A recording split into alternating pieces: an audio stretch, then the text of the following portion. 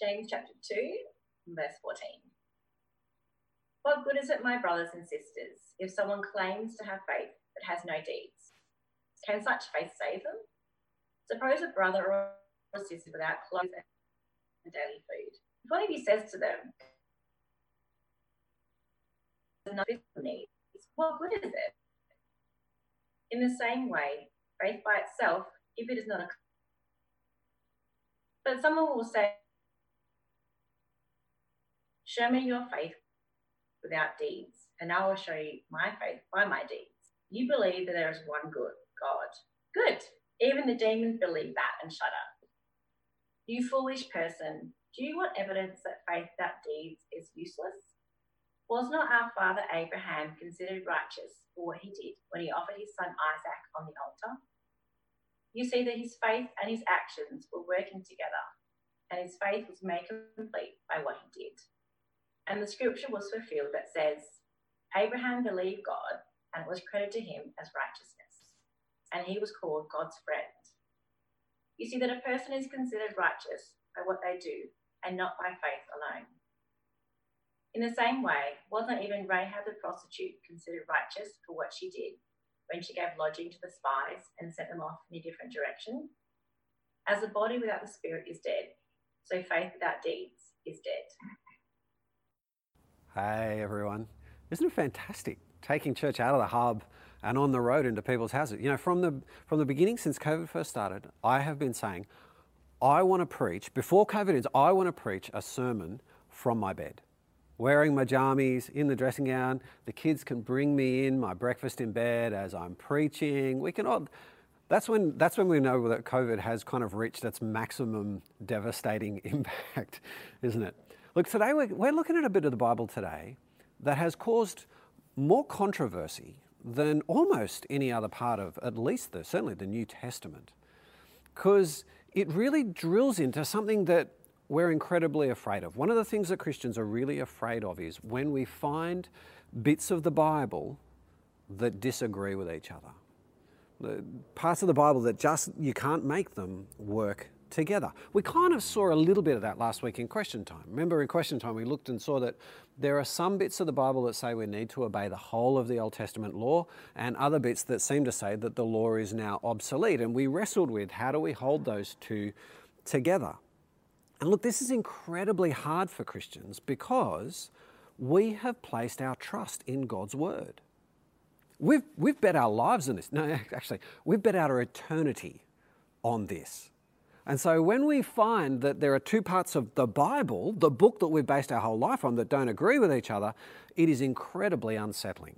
And you know what's even more unsettling? Is when they disagree on how we get to heaven.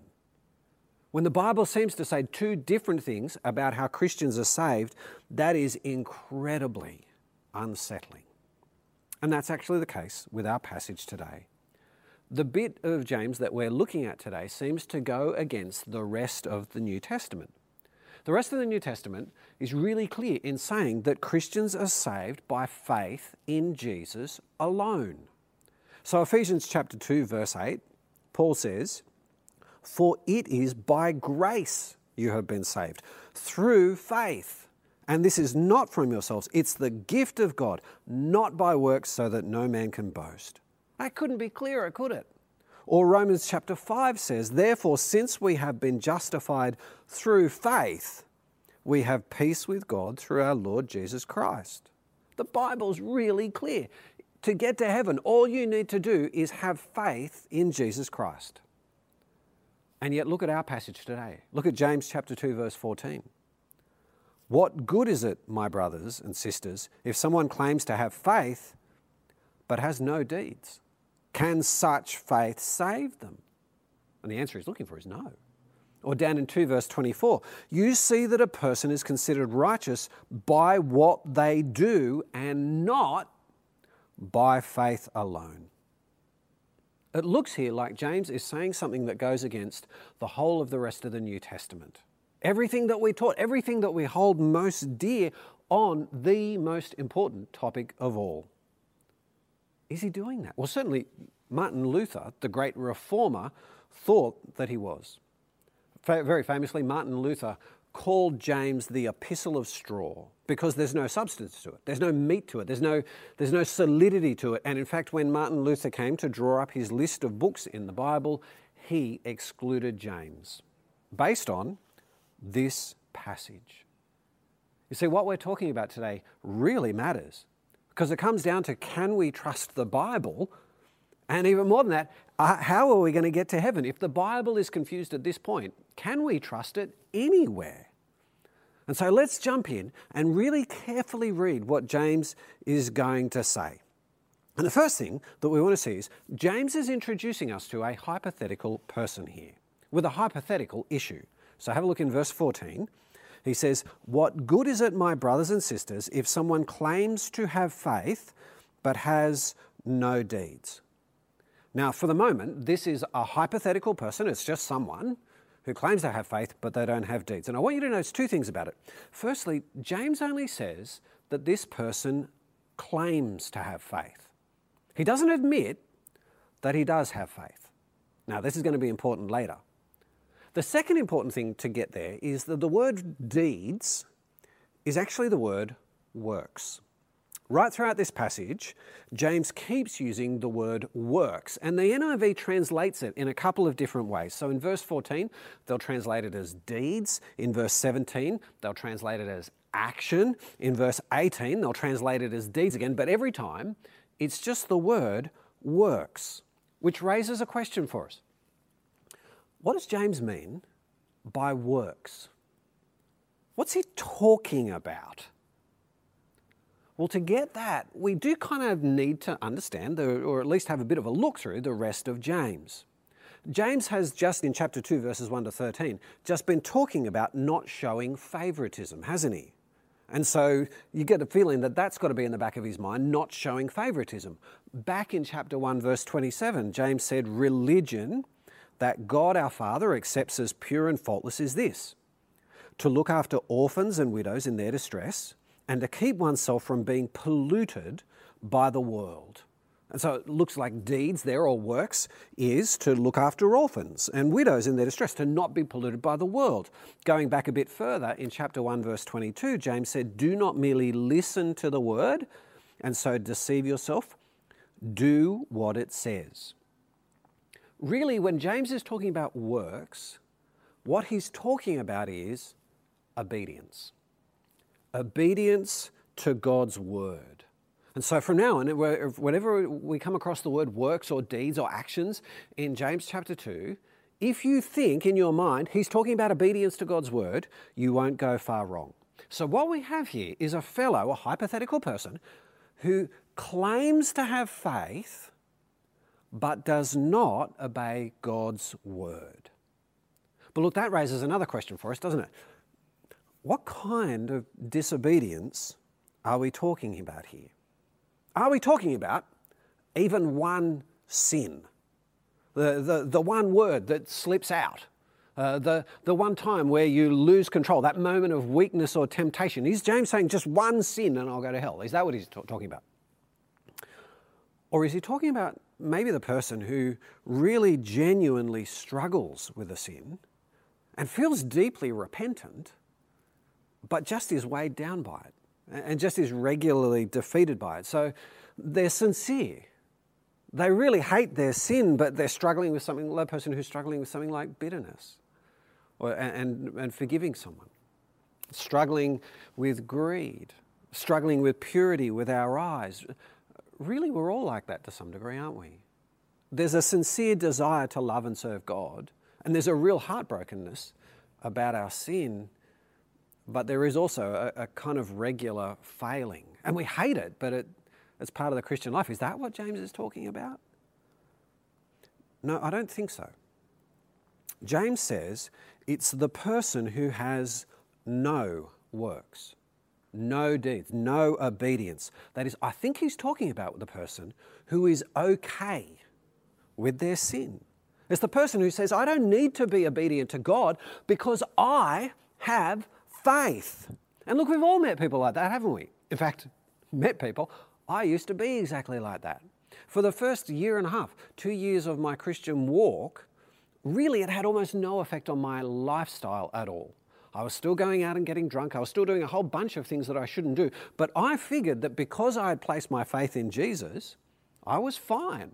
I'd done that one thing that actually counts. I'd put my trust in Jesus, I had faith in him, and I was like, okay, that means it doesn't actually matter what I do. That's the person I think that James is talking about here.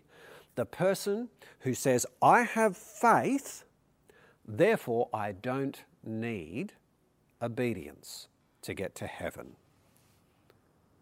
And James asks a really key question. Is that kind of faith enough? Is that kind of faith saving faith? And in fact, the key word that James uses in verse 14 is the word such. Have another look in verse 14. What good is it, my brothers and sisters, if someone claims to have faith but has no obedience or deeds? Can such faith save them? James is saying, is a faith that's okay with not being obedient, is a faith that says, I don't need to be obedient to God, is that kind of faith a saving faith? Is that kind of faith real at all? And James's resounding answer is no. It's not real faith. In verse 17, James will call that a dead faith. Really, he highlights two big problems with it. The first one is, if I say that I have faith, but I don't have obedience, my actions are proving my words false. If I say that I have faith, but don't have obedience, my actions are proving my words false. So look what he says in verse 15. Suppose a brother or sister is without clothes and daily food. If one of you says to them, go in peace, keep warm and well fed, but does nothing about their physical needs, what good is it? In the same way, faith, if it is not accompanied by action or obedience, is dead. But someone will say, you have faith, I have deeds. Show me your faith without deeds, and I will show you my faith by my deeds. Now think about the situation that James paints there. You're walking along the street and you see someone in desperate need. They're destitute. They have no food. They have no clothes. If I say to them, go in peace, keep warm, be well fed, what are my words saying? I want you to have peace. I want you to be warm. I want you to be well fed. I care about you, is what my words are saying. But if I don't do anything about their warmth, their needs, their clothes, my words and my actions prove my words false. My actions show that I don't actually care about your warmth, your food, or your peace at all. My actions prove my words false. And so let's think about the person who says, I have faith, but who doesn't then obey. My words say, I trust God. Because that's all faith is. Faith, isn't actually a particularly religious word at all. It's just an ordinary word from the first century for trust. It's the common everyday word for the word trust. It's exactly what you are showing in your lounge right now. You walk up to a lounge and you think to yourself, is this trustworthy? If I sit on it, will it stand up? Will it actually support my weight? It's trust. That's what faith is. If I say I trust God, what am I saying? Well, I'm saying I trust that He exists. I trust that this God loves me. I trust that Jesus died in my place, paying for my sins. I trust that God knows what's good for me better than I do. I trust that God's commands to me are good and will actually lead to a better life. That's what I'm saying when I trust God, isn't it? If I never obey God, what do my actions say? Well, far more loudly than my words, my actions say, I don't trust God at all. my actions prove my words false. Because if I really did believe that God exists, and if I really did believe that He'd save me from sin, and if I really did believe that God's words were true and right and good, I would obey them. It's like going to a doctor, isn't it? I have the flu. I'm not sure whether it's COVID. Or I don't actually have the flu. You don't have to avoid me. But hypothetically, I have the flu. I'm not sure. I'm sick. I go to the doctor and the doctor says, well, I want you to do these 3 things. I want you to go to the chemist. I want you to get these drugs. And I want you to go and spend the rest of the week in bed. And I say, I trust you. If I then don't go to the chemist, don't get any drugs, don't spend the rest of the week in bed, but in fact, I just keep doing all the normal things, what do my actions say about my words? They show that my words are false. See, look what James says in verse 18.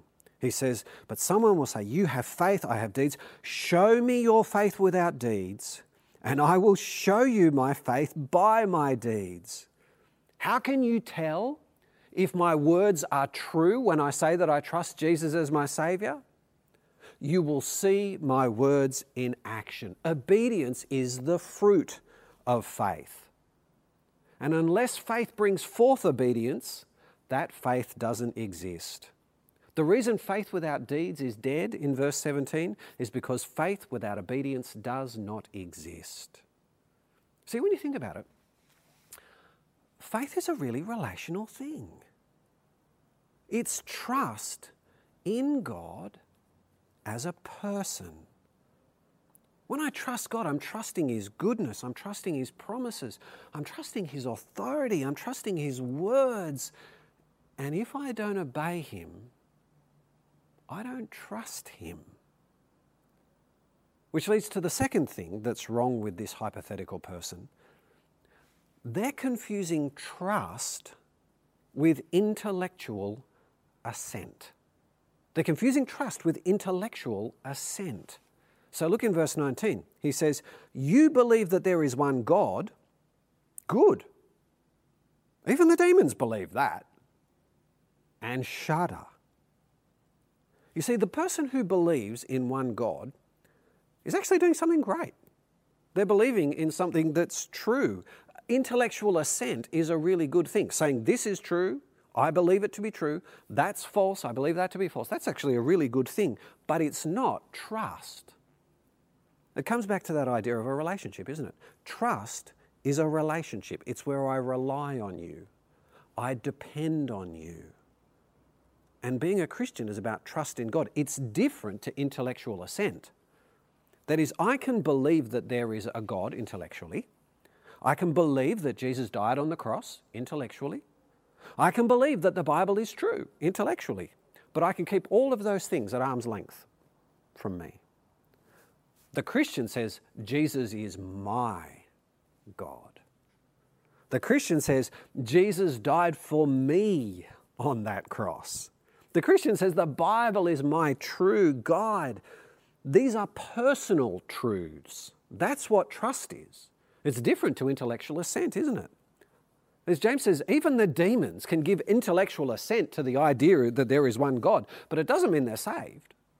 It doesn't mean that they actually have faith in this one God. It doesn't mean that they love and serve this one God. That's why they shudder. They know the truth, but they've done nothing about it.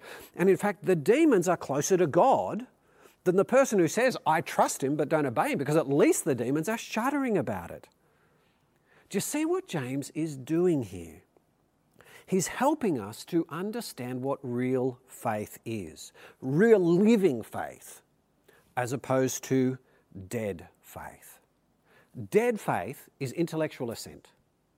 Dead faith is words that are then denied by my actions. Real living faith is trust in the person of Jesus, trust in the person of God. More than just empty words and more than just intellectual assent. It's trusting God as my Lord, my Master, my Saviour. And that will change my life, won't it? Because relationships change our lives. And if my trust in God, in Jesus, does not change my life, then James will say, you have a dead trust. No trust at all. You either have empty words or intellectual assent. You see, James actually isn't disagreeing with Paul here at all. James does believe that we're saved by trusting Jesus. Well, we saw that last week. Remember last week, James talked about the law that brings freedom. And what was the law that brought freedom? Mercy. That's how we're saved. We're saved by mercy. Well, have a look in chapter 1, verse 17. Every good and perfect gift is from above, coming down from the Father of heavenly lights, who does not change like shifting shadows. He chose to give us birth through the word of truth, that we might be a kind of first fruits of all he created. You see, salvation in that passage is a gift given to us by God. It comes through new birth. God's word comes to us, and by the Holy Spirit we are born again. James believes that we are saved through grace by trusting Jesus. But he also knows that a real faith always produces obedience. And funnily enough, Paul believes the same thing. Paul believes that real faith produces obedience too. So remember earlier we looked at Romans chapter 5 verse 1. Paul says, therefore, since we have been justified through faith, we have peace with God through our Lord Jesus Christ. How are we justified? We're justified through faith. Look what he says in Romans 16 in the same letter. He'll say, God's secret is now revealed and made known through the prophetic writings by the command of the eternal God, so that all the Gentiles might come to the obedience that comes from faith. Paul knows that real faith produces obedience. If I really trust God, if I trust that he's there, that he saved me, that he loves me, I'll obey him. It's the same in Ephesians chapter 2 verse 8, that wonderful famous passage where Paul says, for it is by grace that you have been saved through faith, and this is not from yourself, it's the gift of God. So wonderful, isn't it? But not by works, so that no one can boast. And what's the very next thing he says? For we are God's handiwork, created in Christ Jesus to do good works, which God prepared in advance for us to do. In the very same passage that Paul says we are saved by faith, not by works, so that no one can boast. In the very same passage, in the very next sentence, he says, why? So that we can do good works. Because that's why God saved us. That's what God saved us to. You see, Paul and James are not opposed to each other. They're not on different pages here about how we get to heaven. Paul and James are saying exactly the same thing. Exactly the same wonderful truth, that having been saved by faith, that saving faith will transform our lives. Now look, at this point, James, when he wants to prove his point, it would be lovely if he could have just pointed to Paul, wouldn't it? The thing was, when James wrote, he didn't have Paul's letters. Most of Paul's letters he hadn't even written yet. But James is very keen to prove his point. He is very keen to show us that this is what the Scripture says. And so James proves his point to us from the Old Testament. And he gives two fantastic examples of faith and obedience walking hand in hand. The first one is Abraham, the man of faith. So look what James says in verse 21. Was not our ancestor Abraham considered righteous for his obedience when he offered his son Isaac on the altar? So James says that Abraham was considered righteous because he offered his son Isaac on the altar in Genesis 22. And you know the story, don't you? Sometime later, God tested Abraham. He said to him, Abraham, here I am, Abraham replied. And then God said, take your son, your only son, whom you love, Isaac, and go to the region of Moriah. Sacrifice him there as a burnt offering on the mountain I'll show you. And the amazing thing about Abraham was he went and he did it. He took Isaac up onto a mountain and he got out his knife.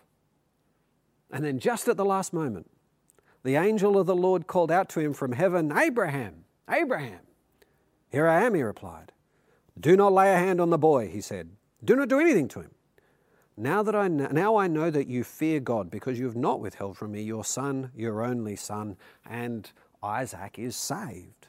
And James says, wasn't Abraham considered righteous because of that moment on the mountain? Because of his act of obedience? Now, what's strange about James saying that? Have you spotted it? God didn't declare Abraham righteous at that moment in Genesis 22. He'd already declared Abraham righteous 7 chapters earlier in Genesis 15, when God made promises to Abraham and Abraham believed him. You know the passage. Then the word of the Lord came to him and said, "This man will not be your heir, but a son who is of your own flesh and blood will be your heir." And God took Abraham outside and said, "Look up at the sky and count the stars, if indeed you can count them." And then he said, "So shall your offspring be." And Abram believed the Lord, and he credited it to him as righteousness. See, God declared Abram righteous long before Abram went up on that mountain. God declared Abram righteous at that moment when he had faith in his promises. So why does James say God considered Abram righteous when he went to sacrifice his son Isaac? Well, have a look at James chapter 2, verse 22. You see, Abraham's faith and his obedience were working together. And his faith was made complete or perfected by his obedience. You see, God made Abram a promise back in Genesis 15. You will have children and they're going to come through your son Isaac. And that faith came to its perfection, its perfect fruit. It was completed, if you like, in Genesis 22. Abram believed God in Genesis 15 and he never stopped believing him. He never stopped trusting God. He trusted that God knew what he was doing and he obeyed him. In fact, you even see Abram's trust in Genesis 22. Because as they're walking up the mountain, Isaac actually asks Abraham, "What's going on?" I think I would have too. He says, Isaac spoke up and said to his father Abraham, "Father." "Yes, my son," Abraham replied. "Father, the wood and the fire are here," Isaac said. "But where is the lamb for the burnt offering?" It's a good question, isn't it? Abraham answered, "God himself will provide the lamb for the burnt offering, my son." You see, Abraham expected that God would provide him with the sacrifice, because he had God's promise back in Genesis 15 that he would have children and that they would come through Isaac. God said as many children as the stars. And sure, now God was asking Abraham to do the unthinkable. He was asking Abraham to do something that Abraham could not understand, but he trusted God. And that trust was made complete in the act of obedience. That trust was expressed in obedience. Obedience is the fruit of the tree called trust. See, one of the key things to realize here is James is not saying that we need works or obedience alongside our faith. Sometimes Christians will say that. You've got to have obedience and you've got to have faith. James isn't saying that we need two things to be saved. James is saying obedience is the completion of faith. Obedience flows out of faith. So look how James describes faith and obedience in verse 26. As the body without the spirit is dead, so faith or trust without deeds is dead. Like a body and spirit, like a tree and its fruit, like the sun and the light, one expresses the other. Works don't stand alongside faith. They flow from it. They're the perfection, the completion, the fruit of faith. Now, I haven't got time to go into it, but Rahab is exactly the same. So look in verse 25. James says, in the same way, wasn't even Rahab the prostitute considered righteous for what she did when she gave lodging to the spies and sent them off in a different direction? So James points out Rahab's obedience. What was Rahab's obedience? Well, the spies came into Jericho where she was a citizen, and she gave lodging to Israel's spies. And she sent them off in a different direction to the soldiers. So she was obedient to God. Why? Why did she obey? Well, she actually says, back in Joshua 2. In Joshua 2, she says, "Now then, please swear to me by the Lord that you will show kindness to my family, because I've shown kindness to you. Give me a sure sign that you will spare the lives of my father and mother, my brothers and sisters, and all who belong to them, and that you will save us from death." And the spies say, "Our lives for your lives." The men assured her, "If you don't tell where we're going, we will treat you kindly and faithfully when the Lord gives us the land." There is a clear promise there from the spies, from the representatives of the Lord, and she believes that promise, and so she obeys. You see, the great teaching of James chapter 2 is this wonderful thing that we are saved by faith alone. But faith is never alone. Faith always expresses itself, bears the fruit of obedience. So what are we going to do with James 2? Now that we've understood it, now that we've understood that the Bible isn't actually at odds with each other and conflicting, what do we do with this? Well, one of the things that we don't want to do is what Luther did, and just leave it out of our Bible. Hey, let me give you two ways that James can really help us. One is this passage gives us confidence in the Scriptures. It gives us confidence that the Bible is actually true. See, for the rest of your Christian life, there will come times when the Bible will seem to be at odds with itself. This passage will seem to disagree with that passage, and the temptation is to do what Luther did, just to iron out the differences, pretend I haven't seen it, push it off into the corner, and it is not worth following up. Can I say, that is always the wrong thing to do. Because if the Bible is not true, it is not worth following. If the Bible isn't a united whole, then it is not the Word of God. It isn't the Scriptures that we can base our eternity on. It's just a purely human document.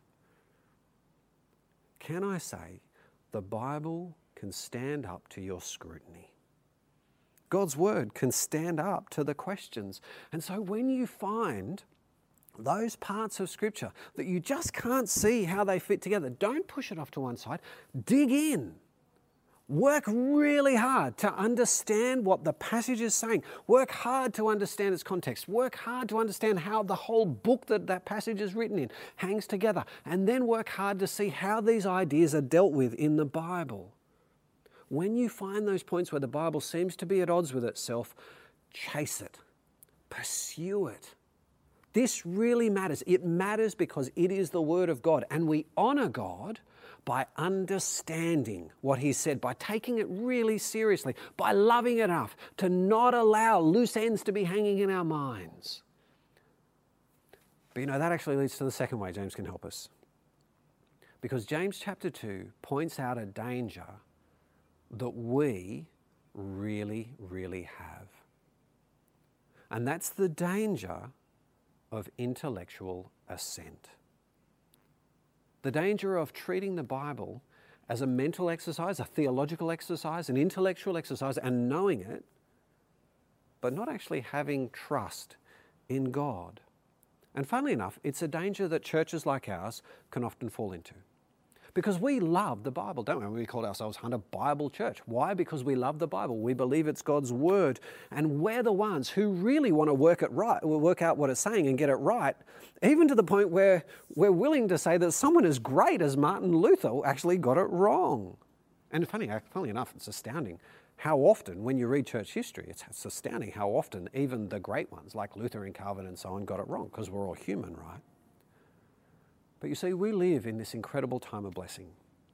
We live in a time of blessing where the Bible is available to us in our own language. That was not the case for much of Christian history. We have so many Bibles, and we've got so many different translations. We have got great Bible colleges. We've got the internet, which means that we've got all these different points of view and all these different resources of all the generations of Christians who have ever lived.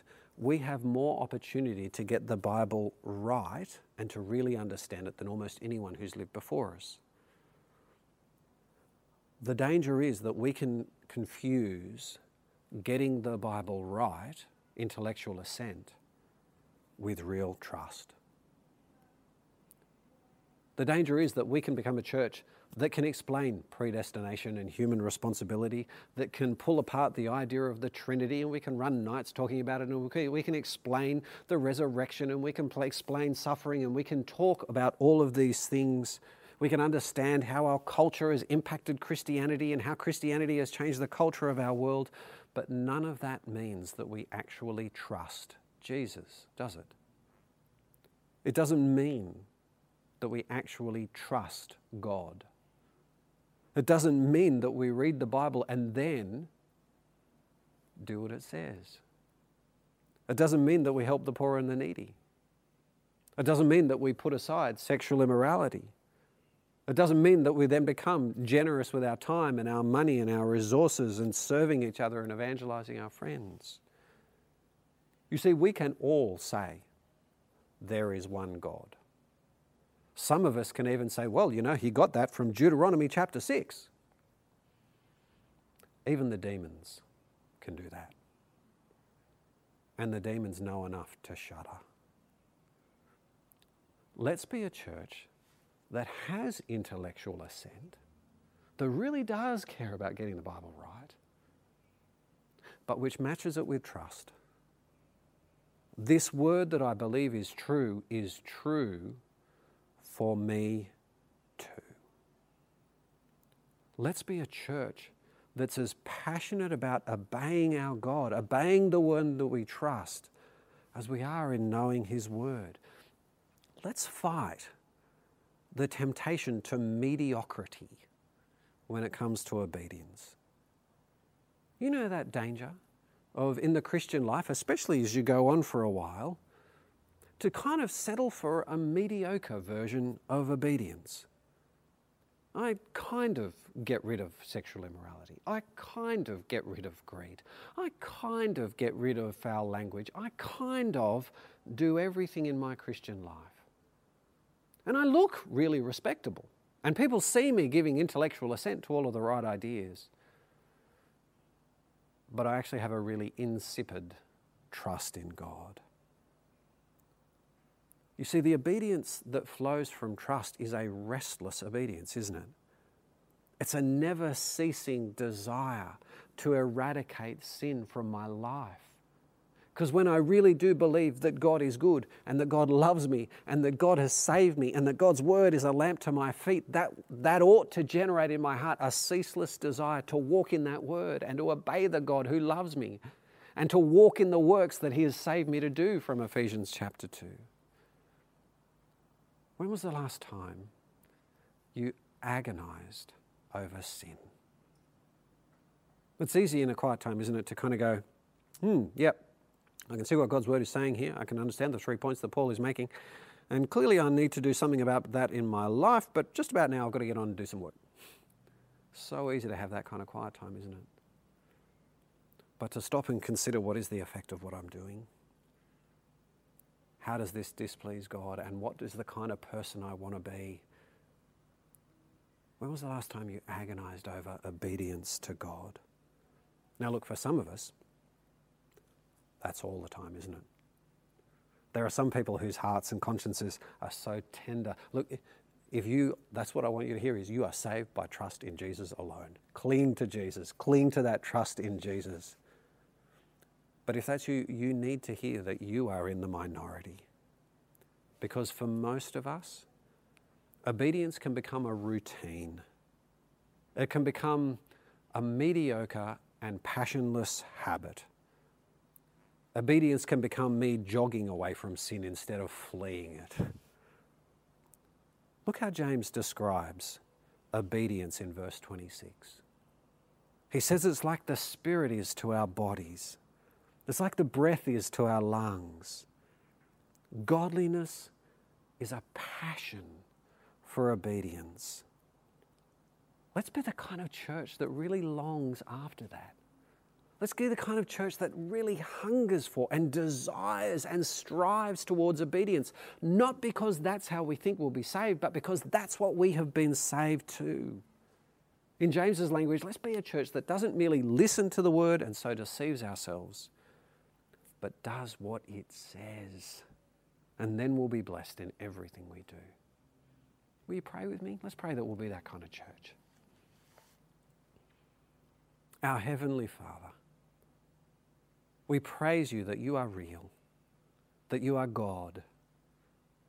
We praise you that you sent Jesus Christ to die for our sins on the cross. We don't merely give intellectual assent to these ideas. We place our trust in them. When we stand before you to be judged for all eternity, our reliance is on Jesus. Our dependence is on Jesus. We point to him and not to our works. We trust him and him alone.